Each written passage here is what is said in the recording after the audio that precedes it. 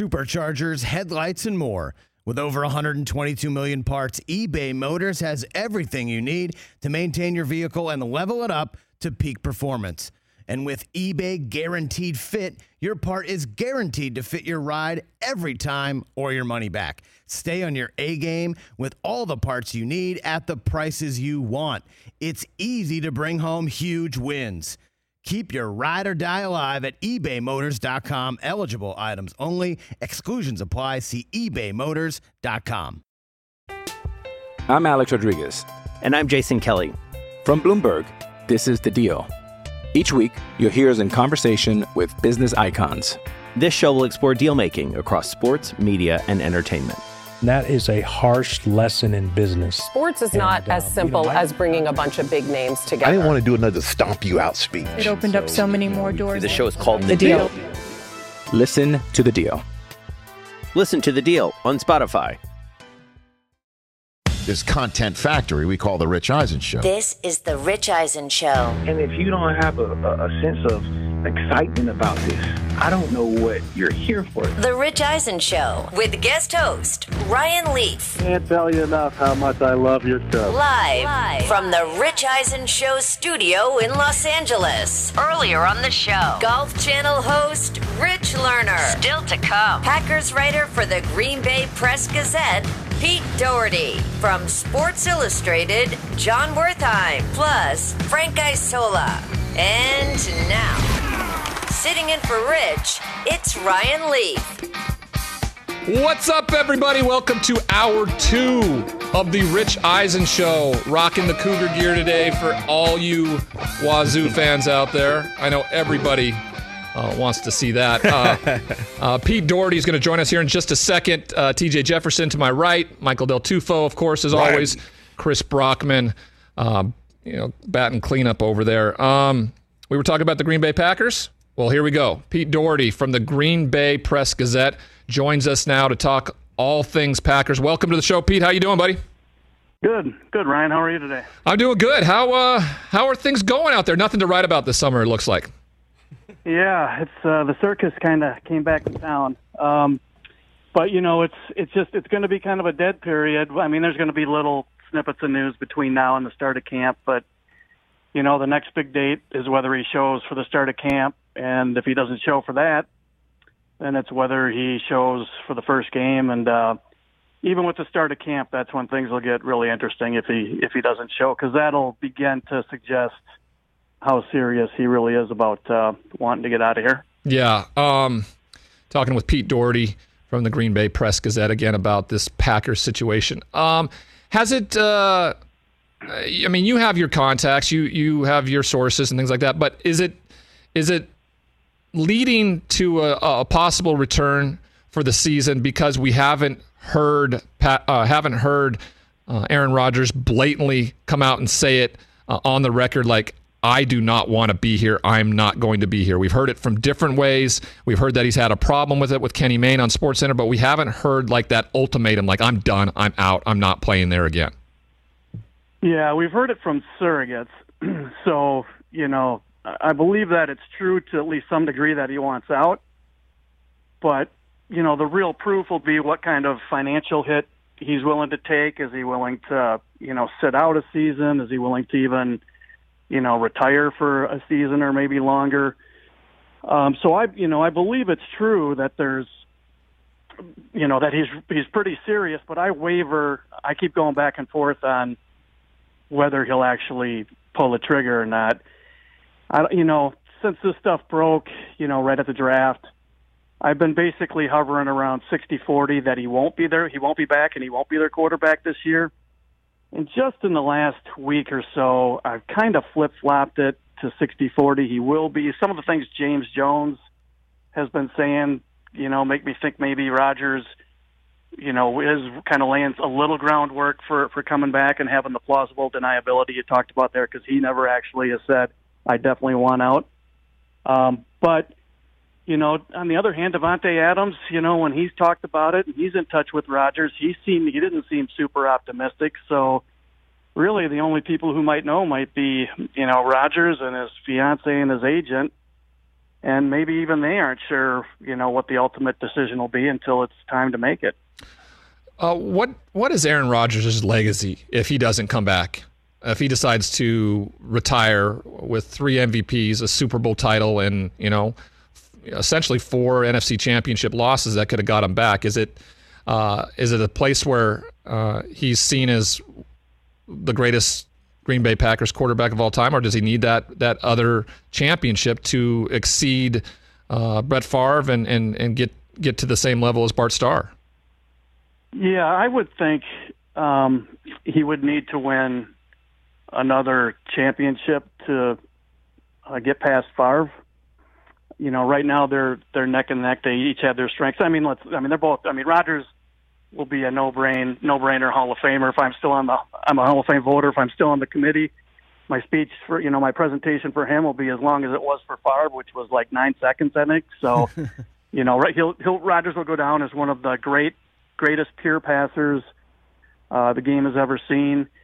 A fantastic, great player. Helped build the Titletown district out here, which is going to be it's a business district next to Lambeau Field, which the Packers own, and it'll be a revenue stream for decades to come for this franchise. So it's done the franchise a lot. He'll have all those things, but he'll also have the championship losses, some of which he bears little or no responsibility, but 1 or 2 of which he's right in the thick of being responsible for the loss. So it'll be a mix, but obviously push comes to shove, he goes down as one of the all-time great quarterbacks if he were to quit right now. And like you say, he could have 3 to 5 real good years left. Who knows? They have a good team, or whoever else he might end up with.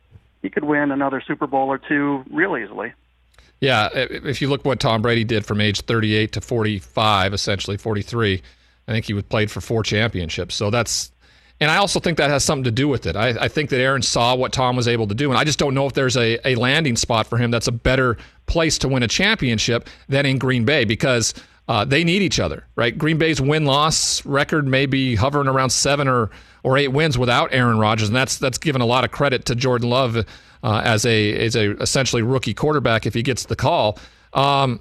This seems like a terrible hill to die on, because he found his voice this offseason when I thought the perfect opportunity for him to voice his dominance and leadership and I'm the guy was in the NFC Championship, when he walked off the field and allowed the team to walk on and kick a field goal there. That was the moment, and where he puts his hand up to LaFleur and says, no, if we're gonna lose this game, it's gonna be on my arm. I'm the leader. Here it is now. This is where I told the line. And I was shocked that didn't happen. And then this offseason is when he chose to kind of take the stand then around his what he thinks is his position with the Green Bay Packers.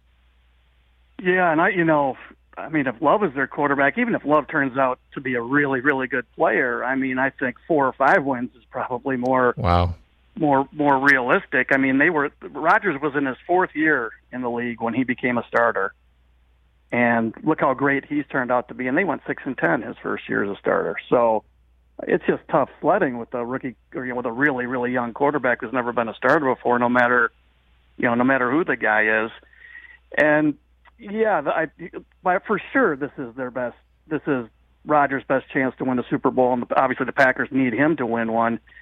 There's nobody that they'd be willing to trade him to now who would have a better chance than the Packers this year, for sure. And they're set up to be really good, this year and probably next year, unless some strange things happen with serious injuries. And in that championship game, there's plenty of responsibility to go around. There's that touchdown they gave up on basically the last play of the first half. Devontae Adams dropped a touchdown pass early on a 3rd down, so they had to kick a field goal. Aaron Jones fumbled on the first possession of the second half. That gave the Bucs some free points. But, the Packers did get the ball back twice on interceptions early in the 4th quarter, down 5, and went 3 and out with 6 straight passes both times. And they got down there and had a chance to score, and he didn't get them in. So there's responsibility for everybody in that game.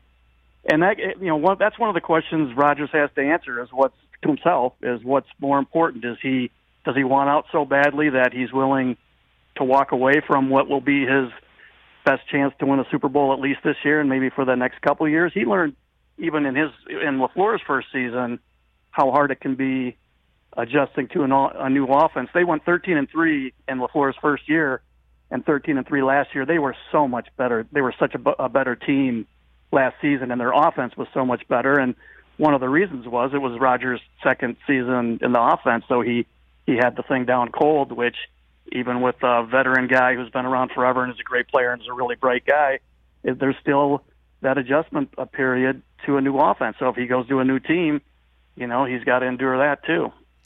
We're talking with Pete Dougherty from the Green Bay Press-Gazette about the Packers situation around Aaron Rodgers. Now, let me ask you a question about Jordan Love, right? Because this guy didn't ask for any of this. He came out of Utah State, just wanted to be a professional quarterback. He gets drafted by an organization which he should be incredibly proud of because they've had a lineage of great quarterback play and how they've developed quarterbacks. Instead, he gets thrown into a mix where there's a feud between Rodgers and the front office. And then this year, Rodgers decides not to show up, which I think is the best thing for Jordan Love to get more snaps, but every practice is going to be over-scrutinized. So if he has a bad practice, it's going to be the end of the world. If he has a good practice, the hyperbolic clamoring for this guy to be the guy then happens. It's really unfair to the young man. I know you decide to be a first-round draft pick, or you decide to go pro and you are a first-round draft pick. There comes with pressures. But it seems incredibly unfair to a guy that had no say in any of this. It is, and I guess it's one of those many things in the world where, I guess fairness doesn't have much to do with it. Right. It's just the way it is, and he's got to live with it. But one thing, you are 100% right, and it doesn't hurt the Packers at all to not have Rodgers here this offseason. He doesn't need the work. Sure, you'd rather have him here than not, but he doesn't need the work with these guys. He can come in, and 2 weeks into camp, he's right where he would have been anyway. So that's not an issue at all. But Love I've never seen this. I've been covering this team since '93, and I've never seen this before. Always in practice that are open to the media, training camp, mini camps, all that. If there's a 14-play period, the starter takes the first 4, the backup will take 2 or 3, and the number 3 will take 1 or 2. The patterns vary a little bit, but that's basically it. In this camp, Love took, in the mini camp where they were going full speed, he took 95 to 98% of the snaps. Somebody else on the beat, Rob Domofsky of ESPN, he counted up the snaps that he took, and Love took more snaps in the 3-day mini camp than he took in all of training, in 11-on-11, than he took in all of training camp last year. So he got a ton of work, really valuable. You're right, it was so over-scrutinized. His first day was really unimpressive. It was just blah. He did nothing. Second day, he had 4 or 5 just really, really good throws. And you go, okay, this is what made this guy a first-round pick. And the third day was kind of in between. So you're right. Every day in camp is going to be scrutinized, but he's just got to live with it and keep his eye on the target, which is, becoming a better quarterback and getting himself ready to play in case he's needed. Pete Dougherty again from the Green Bay Press-Gazette talking all things Packers. I talked about who blinks first in this scenario. The Green Bay Packers have absolutely, I feel, have all the leverage here. They simply decide whether he'll be traded, wherever he wants, wherever they want to trade him, if they decide to do that. If they feel like Jordan Love is improved enough where he can be a guy to lead them someplace early on, that's something. But I also think that, to your point, Aaron could show up, the Monday of week 1 and go to work and be the guy. I don't think he'd do that. I think he'd come maybe the last week of the preseason. But your 60-40 in terms of him playing for the Packers, mine verges more on the 80-20. I think he's back. I think he wants to win that second championship. This is the best opportunity for him to do it, and I think it would be incredibly powerful if he were able to do it. And show Ryan Gutekunst that it doesn't matter. It doesn't matter. I'm the straw that stirs the drink, and you're going to see why when this is all said and done. Yeah, and throwing those numbers around, you're probably right. But I just the thing that gives me pause is, I think it was Mike Freeman who used to work for the New York Times. I think he's with Bleacher Report now. About a year ago or so, he wrote about Rodgers, and he called him a world-class grudge holder, and he's right. And so, I don't want to underestimate if you cross him and he just really feels like he's been wronged. I don't want to underestimate the chances that he might actually follow through.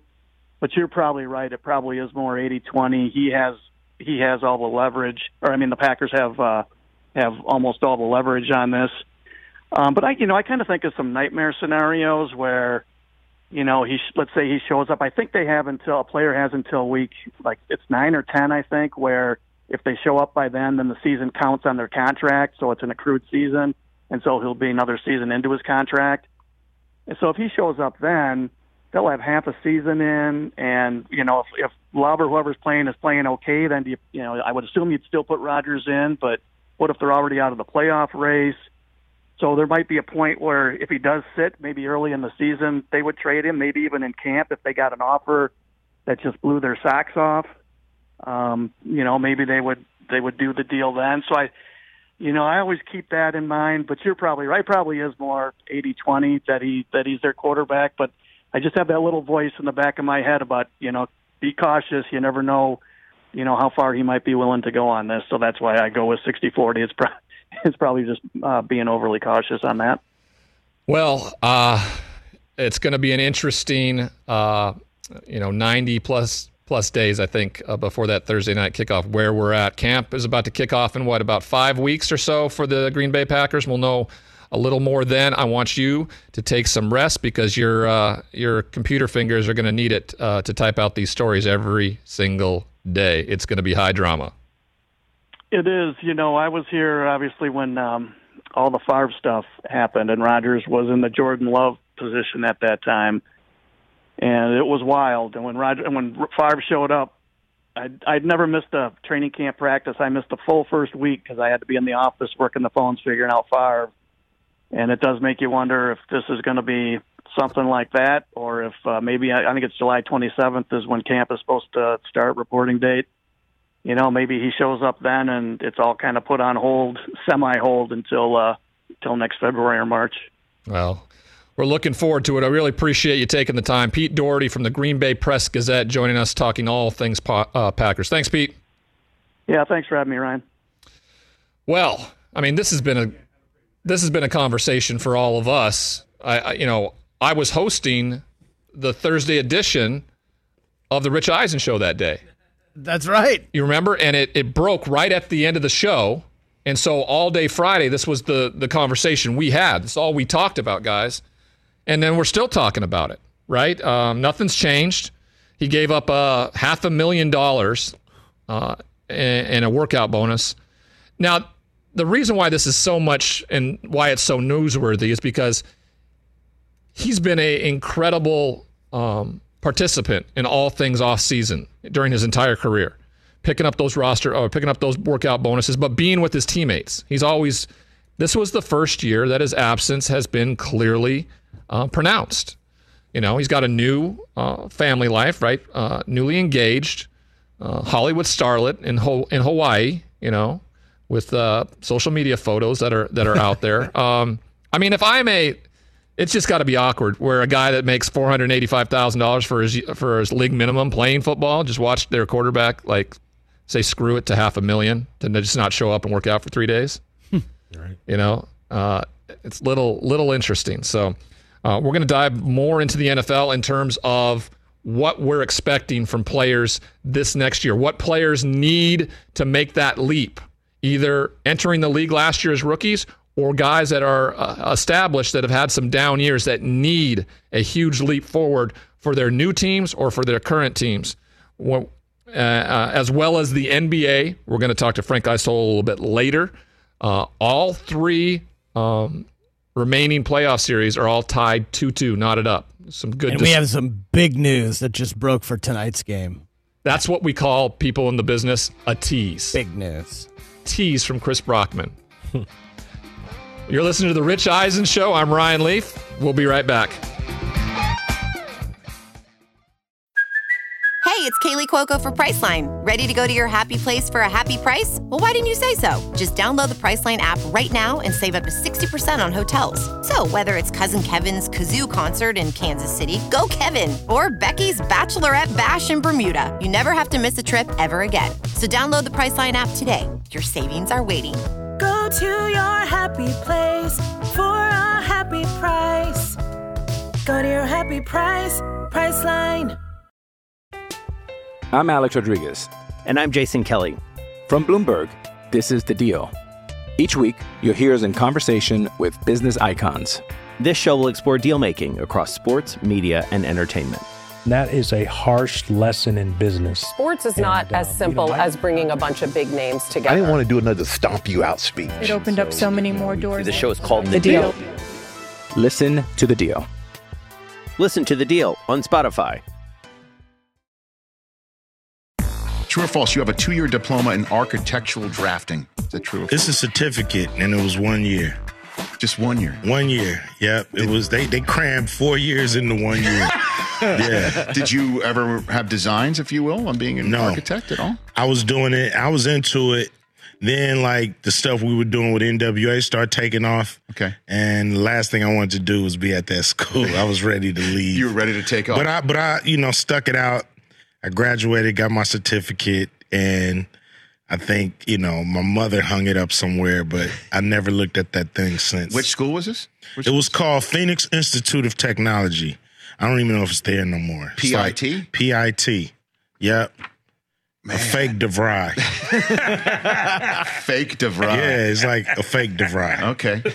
Here's another. I got two more. Next one. You got the name Ice Cube from your brother because girls were calling the house asking for you all the time and that you were too cool for your age. True or false? They were calling for him. It's true. They were calling for him, and I would pick up, trying to holler at him. I was like, man, he got a big head. You don't want to be with him. You want to be with me. I'm a little bro. And he found out. And back in the day, they would, if you had an old refrigerator, they would put it on the curb and, the junk man would come pick it up. And we had one on the curb down the street that was there for days. He was like, you know what? Slam your ass in that freezer at the end of the block. When they pull you out, you're going to be an ice cube.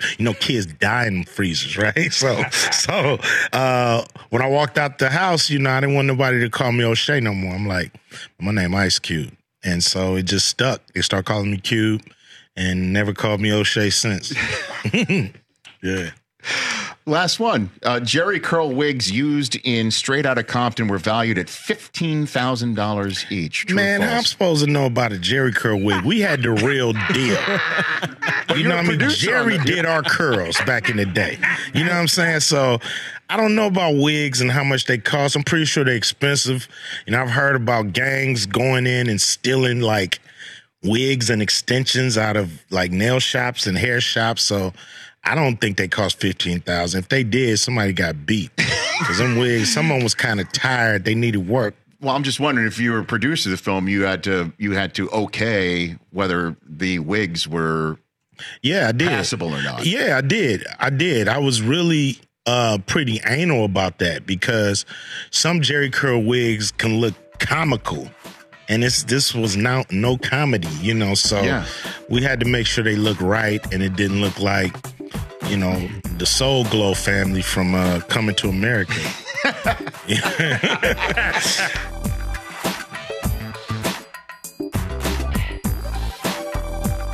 Welcome back, everybody, to the Rich Eisen Show. Today was a good day.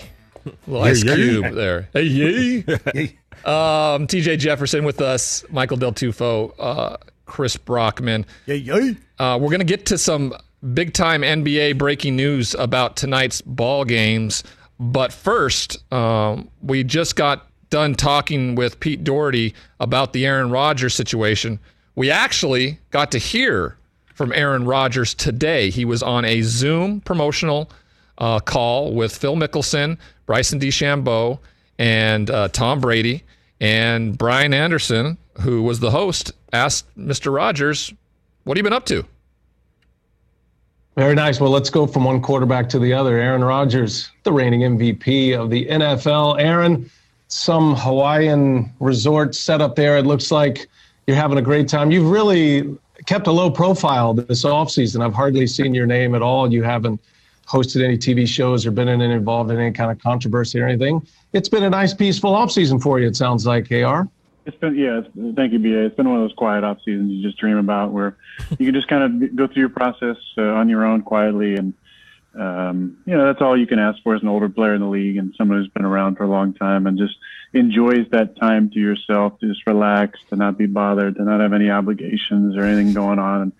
And I think that's what this off season's been about. It's been about really enjoying my time and spending it where I want to spend it, and not feeling like I have to go anywhere, not having any responsibilities, but still being an NFL player at the same time. It's been great. What jumps out at you, Ryan Leaf, about Aaron Rodgers right there? The hair? Not the "I'm offended" T-shirt he's got on. Oh, the blatant, in your face. Fantastic. Oh, come on. I mean, dude. So good. I mean, it's the only background of any of them that looks like, hey, this guy could either be an NFL quarterback or maybe just like a homeless surfer dude in Hawaii. And that's maybe what it is. Dude, I'm offended. I mean, it's a great look. Right? I'm jealous of the hair. Well, obviously. I mean, that's we're looking at the hairdo right now on my end of things here. We're talking hair, you know what I mean? What do we think about just the abstract way he's gone about this offseason?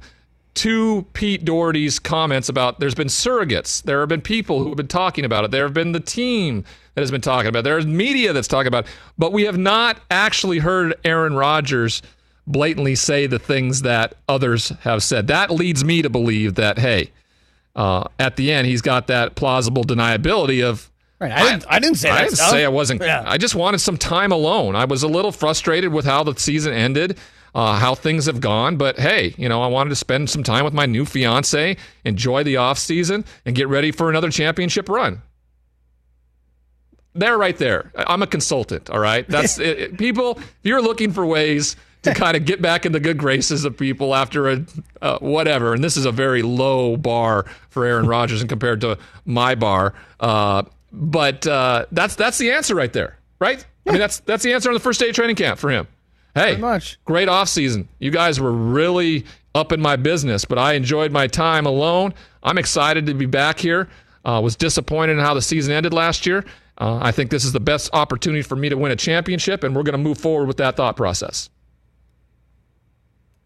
You can pay me, Ram Consultant Inc., everybody, if you need any of that help. Solve a lot of problems if he just did that, but he's going about it a different way. He's offended. Clearly. Blatantly in front of everything. Quite literally. Yes, right in front of everybody.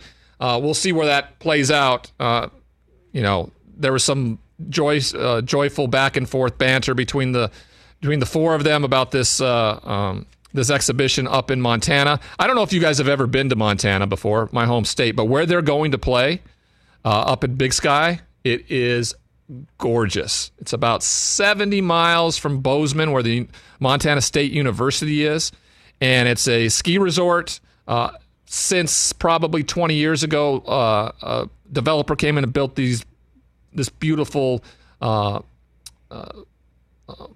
club, the Yellowstone Club, Moonlight Basin, and we used to spend a lot of winters skiing up there, and then summers as well, because they got some amazing golf courses too. So this should be a really well photographed event. We'll see how Aaron Rodgers and Tom Brady play in this type of thing. It's going to be awesome. It's always so much fun to watch those things. Yeah, cannot wait for this. I want two pro golfers always in it. I did not like. I think it was the second to last one. I don't know when it was Barkley, Curry, Peyton, and Phil. I want two pro golfers in it too. Yeah. I don't. Yeah, I like the way they've kind of done it with one pro, one superstar athlete. Right. Yeah, they just play against each other. It's fun. You and I play a lot of golf together. We do. You are much better than me, but I'm getting there. I'm improving. But we have a lot of fun. Yeah, that's the most important thing. It is. It is and it's been a while. I think it was like around the 1st of April since we played last time, buddy.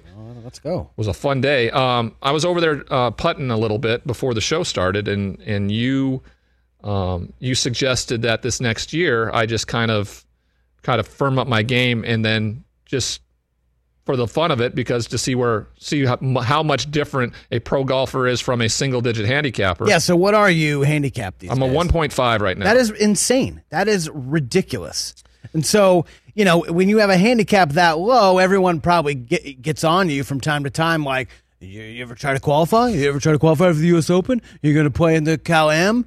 And I think you should just lock in for the next year. U.S. Open's this week. We have 1 year. Lock in, see how low you can go, and let's try to qualify next year. Let's do it. I like the idea, just so I can test myself and kind of give me a goal that's out there. We can document it, TJ. We can find a way to document it. Indeed. Make it a part of maybe a check-in from time to time here on the Rich Eisen Show to see the development, see where we're at. My game doesn't travel incredibly well from my home course. My home course is kind of gimmicky. It's short. But then, we went out to Rustic a couple weeks ago, and I threw up a 2 under 70 with you. That's what I'm saying. So, and that's a long course. If you live in Southern California, Rustic Canyon, it's long. You play the Blues, that's like 6,600 yards. I like it. I like it. Joel Klatt this year tried to qualify. He's a single-digit handicapper, and he got humbled. Yeah, he blew up. Yeah, I mean, that's going to happen. It's going to happen with me, too. Sure. I know it is, but I think it's a good test. And I just turned 45, and why not? Next year's Open is in Brookline, Massachusetts.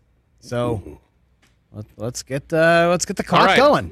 We're on the record now. Everybody who's watching, who's part of the show, I'm going to try to qualify for the U.S. Open next year. Yeah. Let's go. I'll go to caddy school for you, Ryan. You and Johnny Manziel. I'm in. Brockman already called the bag, though, Mike. Yeah, Mike, I'm already on the bag. Yeah. Did you miss that conversation? You can DJ the event, though, bro. Of course. I'm sad now. Mike, you can create the playlist for the that's for the also card. very important. You know what I'm saying? I'll heckle you guys on the course. I purchased this this item from Bushnell called the Wingman. I don't know if you guys have heard of it. It is a speaker, but it's also a GPS. So the speaker it has a magnet that sticks very securely on the golf cart, right? And it plays music with great sound. And then when you get to your spot, you hit a little button. It's a little remote. Either it's in your hand or on top of the thing. You hit the button, and it tells you the yardage to the center, to the front, and to the back. Greatest thing in the world, everybody. Greatest thing in the world I purchased this last year. Other than Disneyland tickets for my son, I guess. That's probably another thing. Well done. Okay, we teased this. Let's get to it. We teased this. I'm going to go to Brockman for this breaking news right now because I think it's important for everybody to know. Yeah, huge NBA news. Let's go. NBA tonight, there's one game on the docket. Milwaukee in Brooklyn, Game 5. It is pivotal because it's 2-2 right now. And James Harden looks like he is going to go tonight. According to Shams, Harden plans to play Game 5, barring a setback in pregame warmups. He is now questionable. Daniel LaRusso's going to fight? Daniel LaRusso is going to fight. Miyagi-Do karate. This changes everything. Little Miyagi-Do massage on the hamstring? He must have got something. I mean, it's been a while. Obviously, 1 minute into Game 1, he goes down. Hasn't been back out there yet. He's going to go tonight in a must-win for the Brooklyn Nets. Their backs are against the wall, TJ. You think it's a must-win, though? Well, I guess every game at this point is. Well, it's not a must-win because the series doesn't end. Yeah. But to his point, it's clear. If they lose in Brooklyn, it's doubtful that they're going to go to Milwaukee and find a way to figure it out. Yeah. And plus, with the way they've shot, the way they've scored, these games have been so low scoring the last couple in Milwaukee. And your initial thought is if you sat out that long without any basketball activity, it's hard to just jump on the court and ball. But, these guys are anomalies, right? Yeah. So who knows? I'd be worried. I mean, hamstrings, obviously, soft tissue, easily re-aggravated, easily retweaked again. I'd be worried about James maybe trying to push it, feeling a little pressure. It's a huge game. Kevin Durant's not going to do it himself. We saw what happened when Kyrie went down in Game 4. Man, oh man. The line has already moved 1 point, in case you care about those things. On this news, Milwaukee's still the favorite tonight. Milwaukee's the favorite in Brooklyn, huh? I would expect Milwaukee to win, just the way they've looked the last couple of games, the defense they've played against Brooklyn. Joe Harris suddenly now can't shoot. Chris Middleton playing good defense on Kevin Durant, which is impossible to do. Maybe the greatest scorer ever in the NBA. This is a huge game tonight, and Harden playing is big news. This is big. It is big news. And changing. Just 2 games ago, you thought the Brooklyn Nets were unbeatable. We're going to be the NBA champions this year. Even with 2 of these guys at full strength, it didn't look like Milwaukee had any answer. Especially in those first 2 games, yeah. And then James goes down. Now Kyrie goes down. Can Durant do it himself? I mean, the memes that people have been throwing out, like Durant on this Nets team by himself.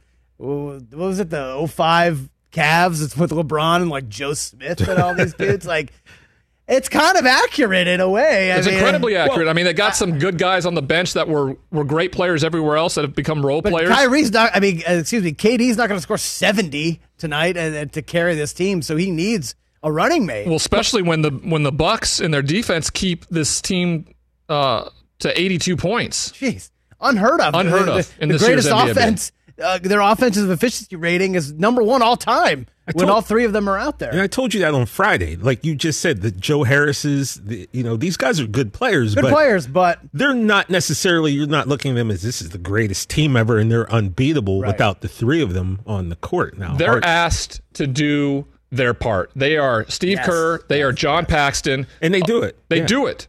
But when you lose Scottie Pippen and Dennis Rodman, right, then you're all alone. Mm-hmm. And it doesn't matter because as great as Michael Jordan was in the 90s when they won 6 championships, if he doesn't have Scottie Pippen, if he doesn't have Dennis Rodman, he doesn't have 6 championships, right? Yeah. You need these teammates. It's just, no matter what, it was just differently done in the 90s and the 80s, right? The teams were put together as a general manager did, right, through the draft, things like that. Like James Worthy, Kareem Abdul-Jabbar, and Magic Johnson became a nucleus from playing together. The Boston Celtics and Robert Parrish and Kevin McHale and Larry Bird, all those, they came together. It wasn't done as high-level free agents in the offseason jumping ship and going somewhere to play, a la, the Miami trio and Bosh and Wade and LeBron. So it's different, but it's still the same. You still need more than one superhero. Right? You need a couple superheroes to get it done. That's why it's so interesting to see what the Phoenix Suns have done, right? They have a number 1 overall draft pick in DeAndre Ayton from a few years ago, and he's not really the focal point of the team. Booker has been exceptional, and Chris Paul just took out the MVP and made a case for him as the actual MVP this year. And they're the only team that's sitting at home watching all these other series play out. We just got done talking about the Nets and the Bucks who play tonight. Last night, we saw the Atlanta Hawks crawl back even with the Philadelphia 76ers. Talk about that a little bit, Chris, because you filled me in before the game about how they were down by 20 and the absolutely impressive nature of Joel Embiid's second half. And TJ, too, I would love to get... I know, I'm sorry your team lost last night, Philly. It's all good. Clippers did win, so you were 1-1 last night. And the Mets won. 2 out of 3. Ain't bad, as we know. But your emotions watching the Hawks last night and the Sixers, you have a 20-point lead in the second quarter, and then it just slowly withers away, and suddenly it's tied, and now it's just like 1 point back and forth. Embiid, I saw this amazing stat last night, 805 instances during this NBA season where a player took 12 shots in the second half, at least 12 shots. The first instance all year last night where a player didn't make a shot, and that was Joel Embiid. What happened in the second half last night? It's really hard to say. Is it, he's feeling the effects of the knee injury? He did take a couple falls last night that were kind of like, whoa. Yeah. Is he, has he not been able to get in shape? It's hard hard to really say what happened, but you said 805 games. 805. Right? So statistically speaking, this is not going to happen again for a while, right? Very unlikely that it'll happen again. Just like in game 1 with the Hawks, when I said, sure, if they hit 23s every game, then great, they're going to win the series. Right. But I don't see that happening. I don't see Joel Embiid going 0 for 12 ever again in a crucial playoff game. And it also seems as though when the Hawks win, man, it's a battle. They're like, round 12, and they're giving it everything. And they really got. have to climb back in. Yeah. They have to make all the little plays, all the little hustle plays, the 50-50 balls. But when the Sixers are winning games, it's like we're stomping them out. So I still believe, and I said a few days ago, Sixers in 6. I still believe that's how it's going to happen. I don't see Joel having, a second half like he had yesterday, and I don't know what you put that on. He was missing layups. He was missing jumpers. And it's just weird because he was so dominant up until yesterday's game. You know what? And you and I have talked about this before when it comes to Embiid, dominant big man, maybe the most dominant big man in the NBA right now. But when he stands outside and settles for 3-point shots, it just makes you shake your head like, bro, you can do anything inside over anyone inside. Just do it. And maybe you felt this way watching as well, TJ, Ryan. I felt like Embiid kind of took more threes than he had in recent games, maybe in this series. It felt like he was settling for that outside jumper when he didn't have to. I mean, he only took 4 threes, and over the course of the series, 4 too many. 8, 11. I mean, he can shoot the 3. Yeah, he can. And he went 1 for 4. He was 1 for 3 the game before that, and 2 for 5 the game before that. So he has cut down on his 3-point shooting. I just think it was just one of those games, man. He may have gassed. The knee may have been bothering him. Yeah. He did not look right. And, what we've seen from him up until last night shows you that I don't see this continuing. And I still believe the Sixers are the more talented team, and they're going to win this. They should be. They're the number 1 seed. Do you guys like watching Trae Young? Do you like what Trae brings to the table? Is he fun watch for you? Yeah. He's kind of a polarizing NBA figure right now. He's a little dude who's out there dropping bombs, and and by the way, yesterday he had a total complete game with 18 dimes. Unbelievable. He's kind of having a Dame Lillard moment, I feel like. Playoff basketball, really being a small, undersized guy, getting it done.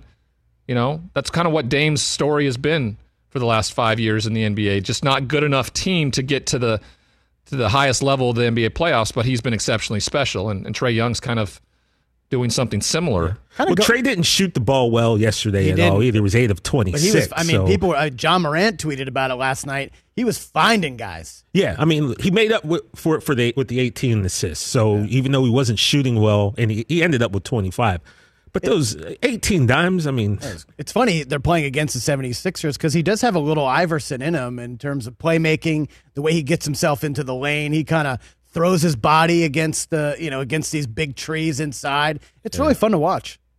Well, you know me, I'm on the Allen Iverson on my Mount Rushmore of greatness, so I can't put him there. I'm just saying they play kind of similar, and it's kind of funny playing against Philadelphia in this series. All right, well, we have one more NBA game to talk about, our series to talk about, but we're going to go to a quick break, and when we get back, we're getting a little check-in from Miami Dolphins minicamp when we return here to the Rich Eisen Show. I'm Ryan Leaf.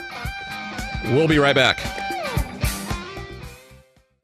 What's up, everyone? It's Reality Steve, your number 1 source for all things Bachelor Nation and reality TV. Every day, I'm giving you the behind-the-scenes juice and your info on all your Bachelor Nation stories, and also interviewing some of your favorite reality stars. My name has been synonymous with spoilers, but I'm so much more than that. Give me a listen. The Reality Steve Podcast, part of the Believe Network. Just search BLEAV on YouTube or wherever you listen.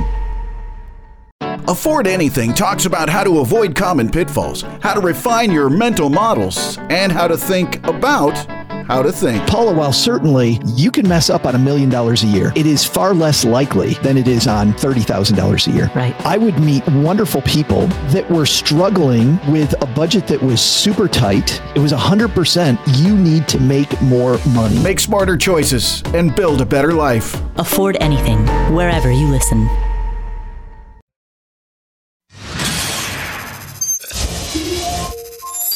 I always like to think that I'm his most favorite person in the room. But when the Vince Lombardi trophy is sitting between the two of us, I think I lose out. Hey. Michael Irvin, right? I think I lose out to this baby, right? And Rick, it's so funny you start with this because I'm gonna tell you something, man. Yes. When I was playing, I made a pact that I would never go to a Super Bowl until I play in the Super Bowl. Okay. Every guest that comes here, they're going to get Super Bowl questions. That's why I always say I would never go to a Super Bowl until after I play in a Super Bowl, so I would not have people like Rich Eisen asking me questions that I cannot answer. Now, what do you want to ask, Rich? Because I'm prepared to answer since I won 3 of these things. So what was it like picking this trophy up for the first time? It was the greatest thing. And it really was, Rich. It really was. Do you remember the thing. circumstances? Oh, my God, man. First of all, you got to go back and think about, like, we were 1-15. We were 3-13, 1-15. When you're 3-13 and 1-15 Cleveland Browns, I know you don't think there's any chance that you will ever lay a hold of something like this. So to go from those days to coming in 92 and winning that Super Bowl and actually somebody handing you that trophy, the most incredible thing, most incredible feeling in the world. Did you ever step in when you heard that Jimmy and Jerry were not doing well, or your station wasn't that in life at that point in time? I just didn't think anything would happen, Rich. I really didn't. I was like, well, are you joking? You know how hard it is to win Super Bowls, and you have a formula that's working, and then when it happens, like, oh my God. Like, you know, I should have done this. Maybe I should have talked to him. I should have tried this. I should have tried that. Jerry Jones, I'm telling you, that's the one thing. I'll never forget Jerry Jones telling me that when I was negotiating with him. And I was saying, you know, I'll go to Cincinnati. And I'm just talking, trying to get my monies up. I said, I'll go to Cincinnati. You can get Carl Pickens over here, and let's see what happens. And Jerry said to me then, Jerry said, Michael, you know, when I see you, I see Michael Irvin and the Dallas Cowboys. He said, I kind of see it like Magic Johnson in the Lakers. He said, what is Magic without the Lakers? And what are the Lakers without the Magic? He said, you guys, they belong together, just like you and the Cowboys. He said, Michael, the best way I can tell you, if a bomb hit Valley Ranch today, that's where we practice, and blew everything up, everybody, everything. When the smoke clears, baby, me and you, we gonna still be here. So we might as well work this deal out right now. So, that's what he said to you? I promise you, I said, this dude is a fool. This dude is a fool. He had me laughing as he was telling me no about my money.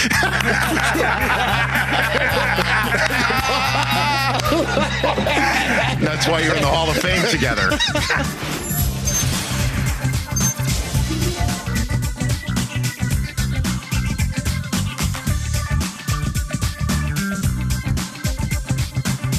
Welcome back, everybody, to the Rich Eisen Show. I am not Rich Eisen. I am Ryan Leaf filling in. I'm the closer, apparently, here in L.A. I love it. Who would have known moving to Los Angeles would have been the best thing for me for job perspective, you know?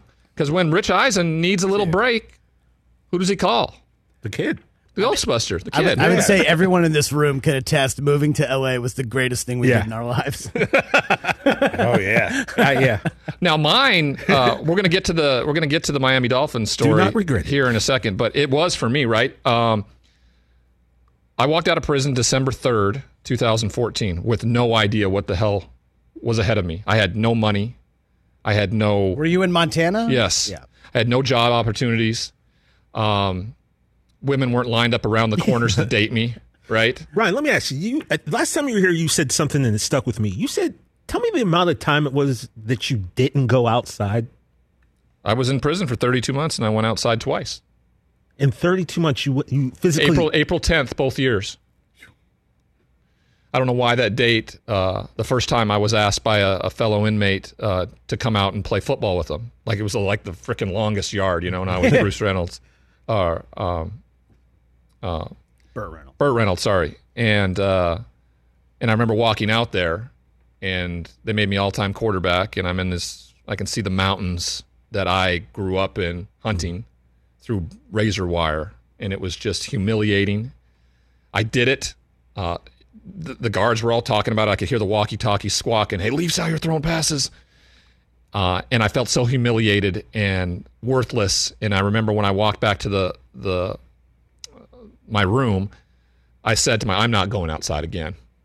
Wow. I'm not going to do that. And And even after that evening, one of the guys that asked me to come out walked up to me and he said, dude, today was my birthday.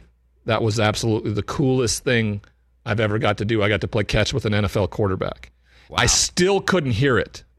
I still couldn't hear that this was about something else, somebody else, what I could do for someone. I was still so invested in me and how it made me feel and everything like that. It kept me from going back outside for another year. I went back out April 10th the next year just because I thought it was cute. It was the anniversary, and I went and sat on my butt in the dirt, looked up again at the mountains through the razor wire, and so when I walked out of there on that date, Mom and Dad were there to pick me up. Nothing. I had nothing. I tried to implore my parole officer to let me go do treatment down in Southern California. He wouldn't have it, which is interesting. You know, somebody wants to go get help and they don't do it because they never see that, right? It's a precedent. Guys who are in an institution, when they get out, they don't want to go to another institution. They want to be free. So it was unfamiliar to him. But about 3 months later, he acquiesced. He must have seen like the work I was doing, the person I'd become, and he let me go to treatment down here in Los Angeles. And luckily for me, I got down here. I met the people that are in my life now, who have continued to be in my life, and this world has just opened up to me. It really has. And one of them has been Rich, who has supported me from the beginning and given me the opportunity. I know we wanted to talk a little NFL. We're going to get to that in a little bit later, but now this seems like it's Ryan's story time, which we get into here on the show. Yeah, absolutely. I started working for a sober living environment called Transcend Recovery. And I tell you this story simply because I walked in, he offered me the job, $15 an hour. And the only reason I tell you that is because I was making $5 million a year, people, and was miserable. I was a miserable human being to be around. I was a bad person. And I'd just been offered a job for $15 an hour and felt more value than I'd ever felt in my life. So clearly what I thought success was wrong. What ultimately I found success to be is accountability, owning what you've done, and understanding that it's something you did, it's not something you are. Spirituality, knowing that there's something bigger out there for me, who's guiding me, and it certainly has been the case. There's no reason why I should be here looking at you, talking to you on the radio, hosting a show in place of Rich Eisen, and in community. And that's the part of this that's involved, right? When I was a player, I thought I was better than everybody else. When I was in the NFL, I just thought I was a better person because I could play this silly game. In the lowest of the lows, I didn't want anybody to know I was this, filthy, drug fiend. So I didn't have a community. And Los Angeles has been that. The recovery community is absolutely amazing. And I'm right in the middle of it. And then that branches out in different directions. I went to look for different kind of goals and things professionally. And so the relationship with Rich blossomed into relationships with all of you. And we spend time outside of this studio.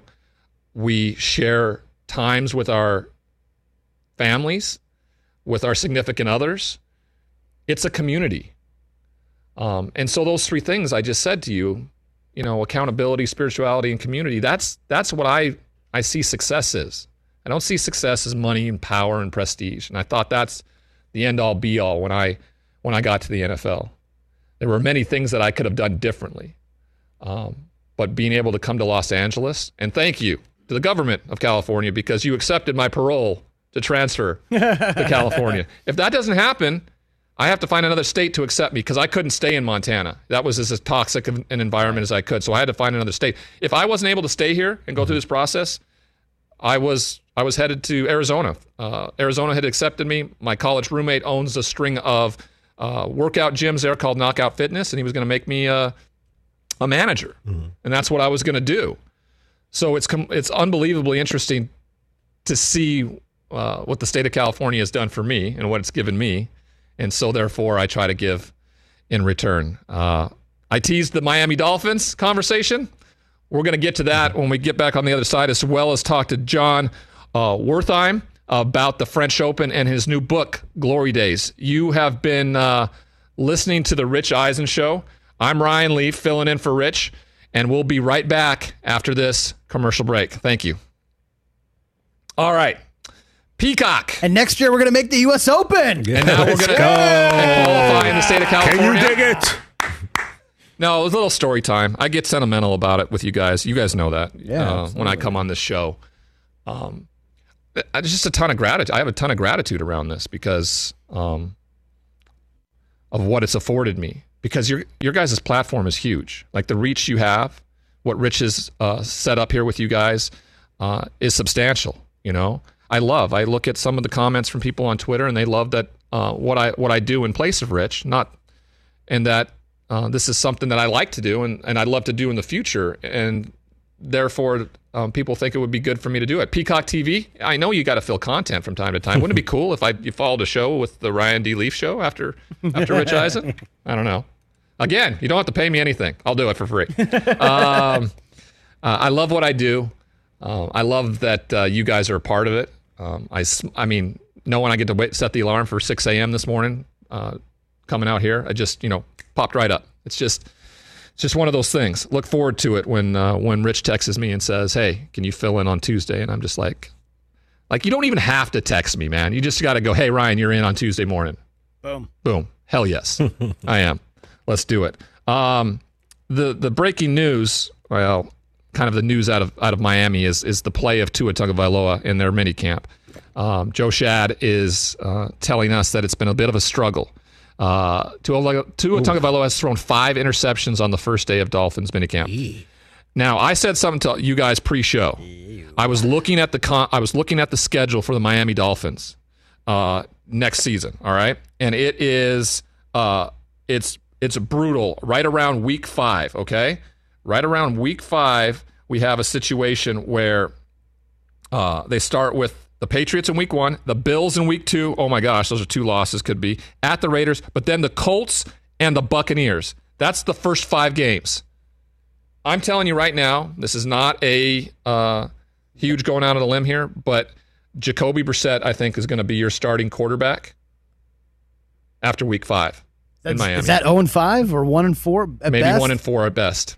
Yikes. We'll see how that plays out. When we come back, we'll talk to John Wertheim from 60 Minutes about the French Open and his new book, Glory Days. You're listening to The Rich Eisen Show here on Peacock TV. I'm Ryan Leaf, filling in for Rich. We'll be right back.